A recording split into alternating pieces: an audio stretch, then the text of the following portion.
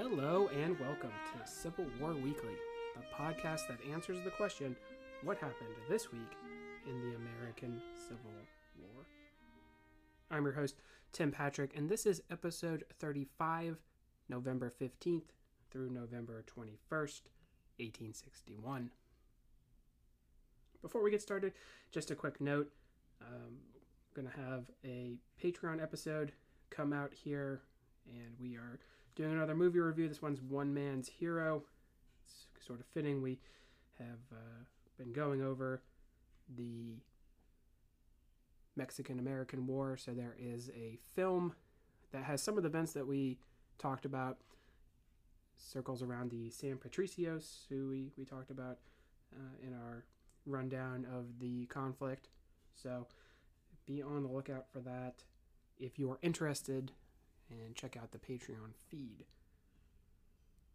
Last week, we had an international incident of the Trent Affair, kicking off a good couple of months of uneasy relations between the Lincoln administration and England. We also had some continuing actions in Kentucky as both sides jostle for position in the battleground state. This week, we will see what's going on in Oklahoma, where, as we have mentioned in the past, there will be a civil war of its own occurring in what was known as Indian Territory. We can wrap up the rest of today with some military operations on the frontier prior to the Civil War. November 19th, 1861 will see the Battle of Round Mountain occur. This engagement would pit pro-Confederate Creeks, Choctaws, and Seminoles along with some Texas cavalry against Creeks and Seminoles who sided with the U.S. government. To set up the strategic situation, remember that there was a real split in the region. Many believed that the Confederate government would allow for rights that were denied by the United States. Those who still wanted to side with the current administration would attempt to leave the territory. And those individuals who were leaving the territory were being led by Opothleyahula, a Creek chief who had been around history for quite some time. He had actually fought against American troops during the Creek Wars in 1813.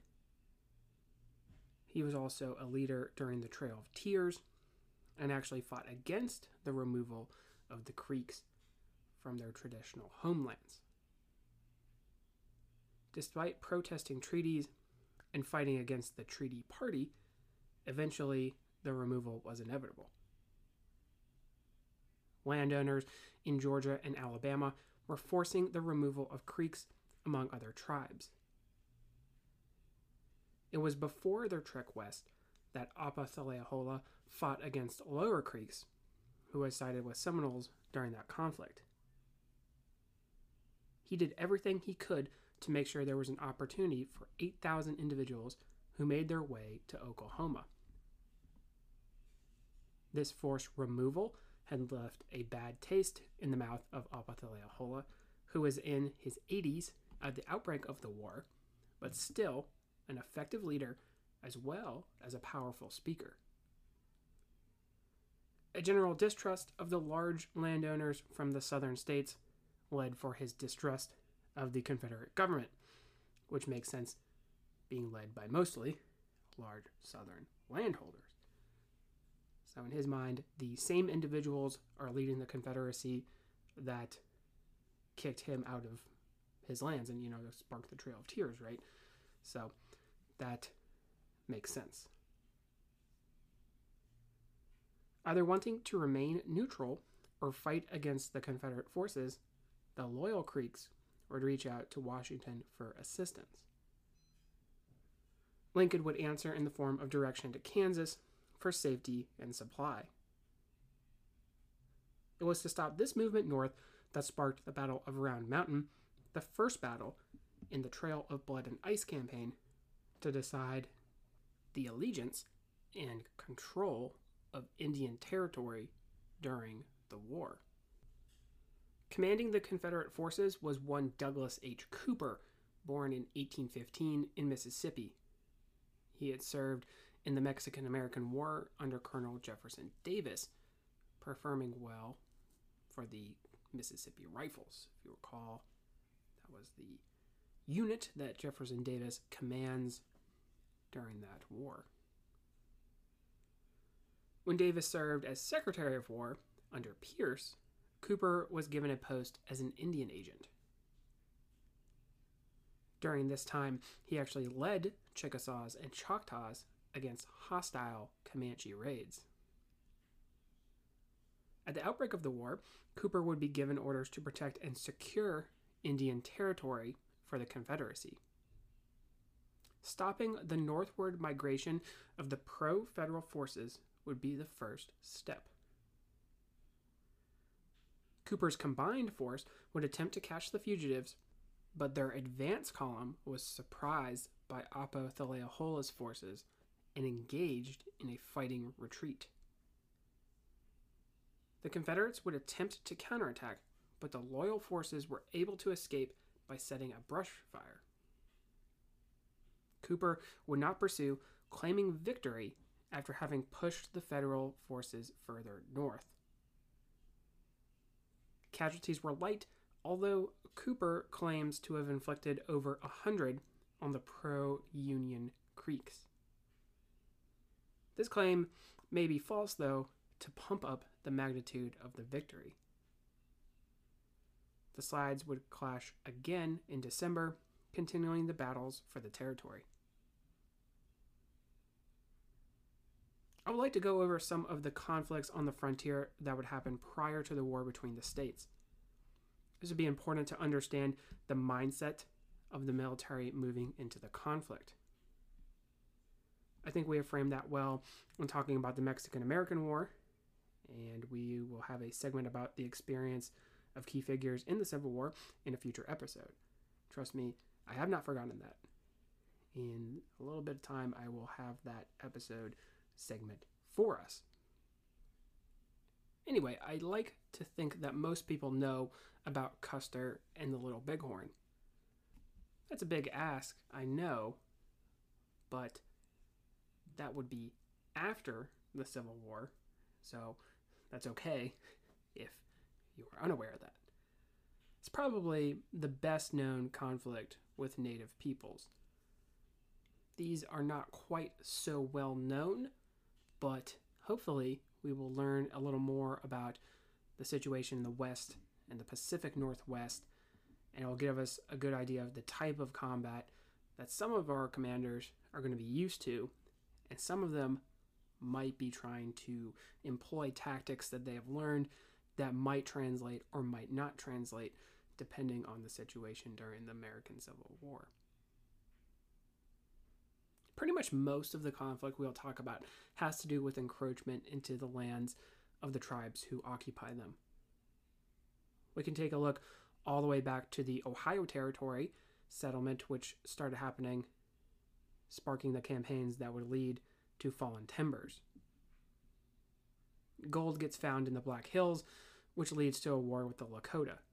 And yes, that would be Custer. So if you spotted that, gold star for today.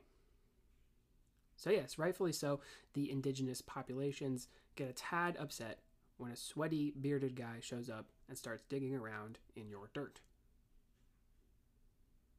The beginning of our story is no different today. If you recall from our introductions, the territory that comprised the modern states of Oregon and Washington were contested and actually shared for a period of time with the British. In the grand scheme of things, if you think about the area, it's not been part of the country for very long by the 1850s. Relations would start off really positive, with good interactions in that region when Lewis and Clark showed up. Remember, though, there was a migration out west along the Oregon Trail, with settlers arriving in that territory, and not, as it turns out, because they heard they could get a good earthy Pinot there. The U.S. military would have to travel out that way in order to provide protection. It would not be long before there would be encroachment into the lands of the native peoples. These tribes being mostly the Yakima, Walla Walla, and Coeur d'Alene, among others. There had been hostilities in 1856 with sporadic conflict all the way until 1858. It was in that year where things would come to a head. The murder and harassment of miners wishing to take advantage of the natural resources in the region would spark a military expedition to provide protection. Commanding a group of around 160 military personnel was Major Edward Steptoe. Steptoe was a native of Virginia and attended West Point before serving in the Mexican-American War. He was attached to Winfield Scott's force from Veracruz all the way to Mexico City. The experienced officer would be led by his Nez Perce scouts in the direction of Colville, near where the miners had been ambushed. His force would pass through friendly territory before being noticed by bands of the tribes who were eager for combat. Steptoe, to his credit, would do well to defuse the situation by explaining their mission and that it was peaceful. Illustrating the somewhat disputed nature of these regions, we see a Jesuit priest who had established a mission attempt to broker a deal. When a Nez Perce scout slapped a potential hostile and called him a liar, battle would seem imminent. As you can imagine, that kind of thing would have been not gone well in terms of keeping everybody calm. A running fight would commence, eventually with the Americans sheltering on a rocky hill. The U.S. troops were outnumbered nearly 8-1. With ammunition running low and having sustained casualties, the situation looked bleak. Escape in the night seemed to be the best course of action. Supplies were abandoned and the dead buried. Even a mountain howitzer was dismantled and buried to prevent capture. Being led by the Nez Perce in the darkness, the Americans quietly slipped through the ring of hostiles. So effective was the departure that part of the American pickets did not even know the forward parts of their comrades had started their retreat.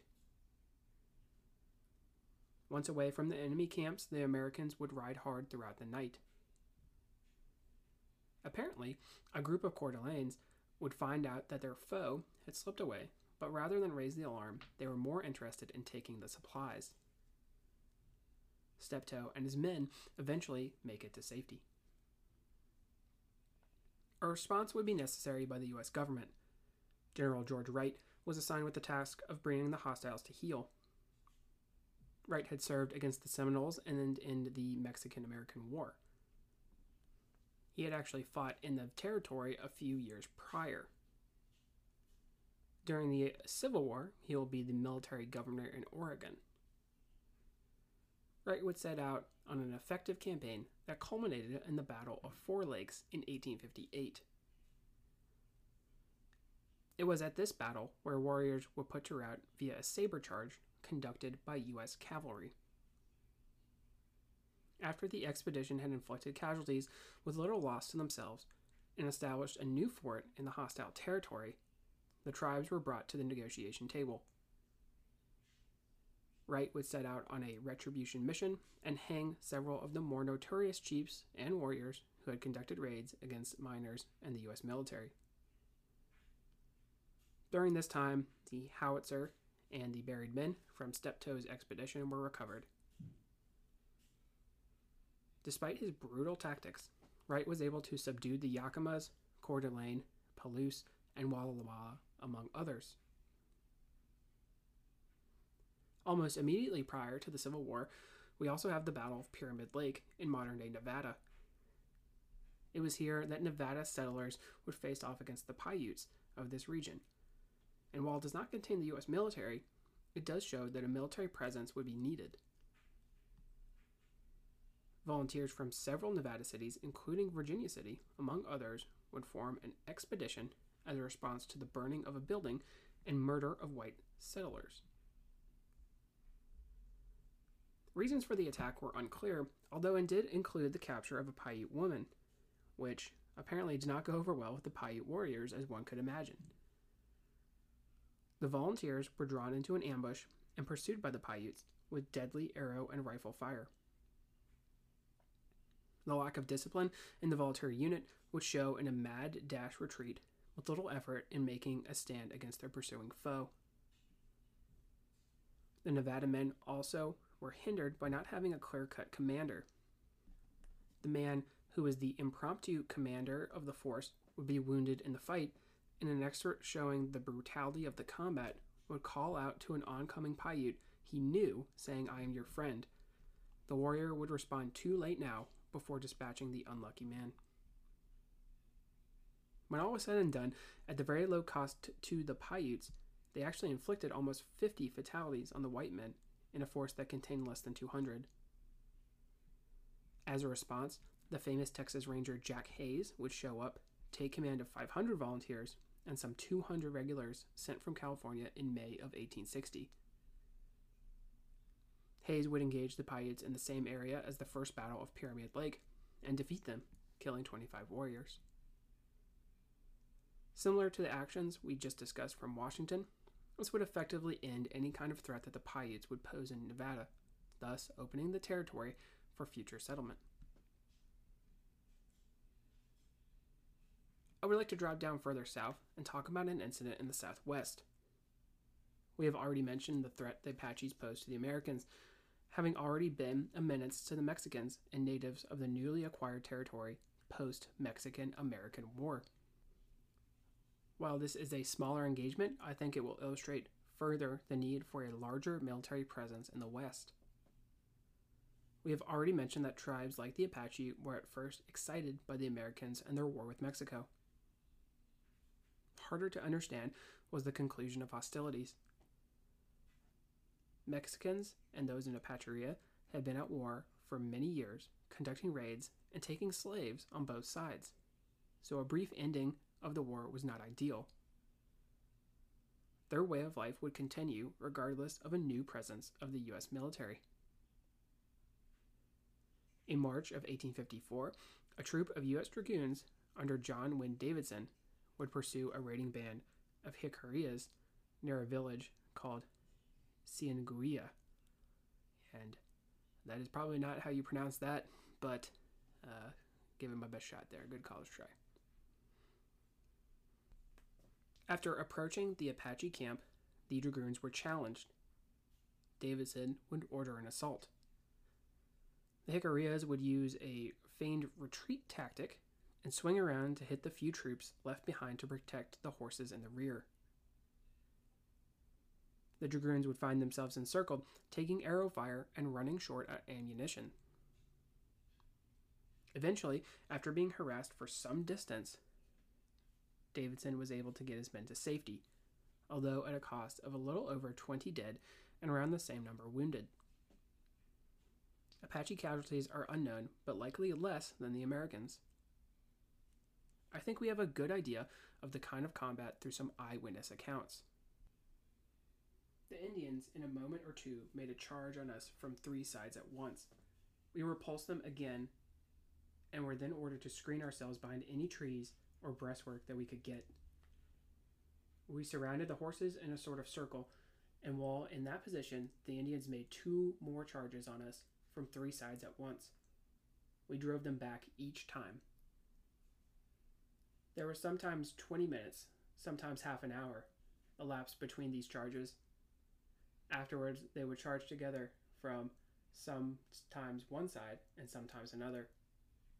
The men from one side would go to the other where the Indians were charging to assist in repelling them. We repulsed them every time. We fought at that place from an hour and a half or 2 hours. We lost some men there and killed some Indians. I saw 2 Indians fall myself.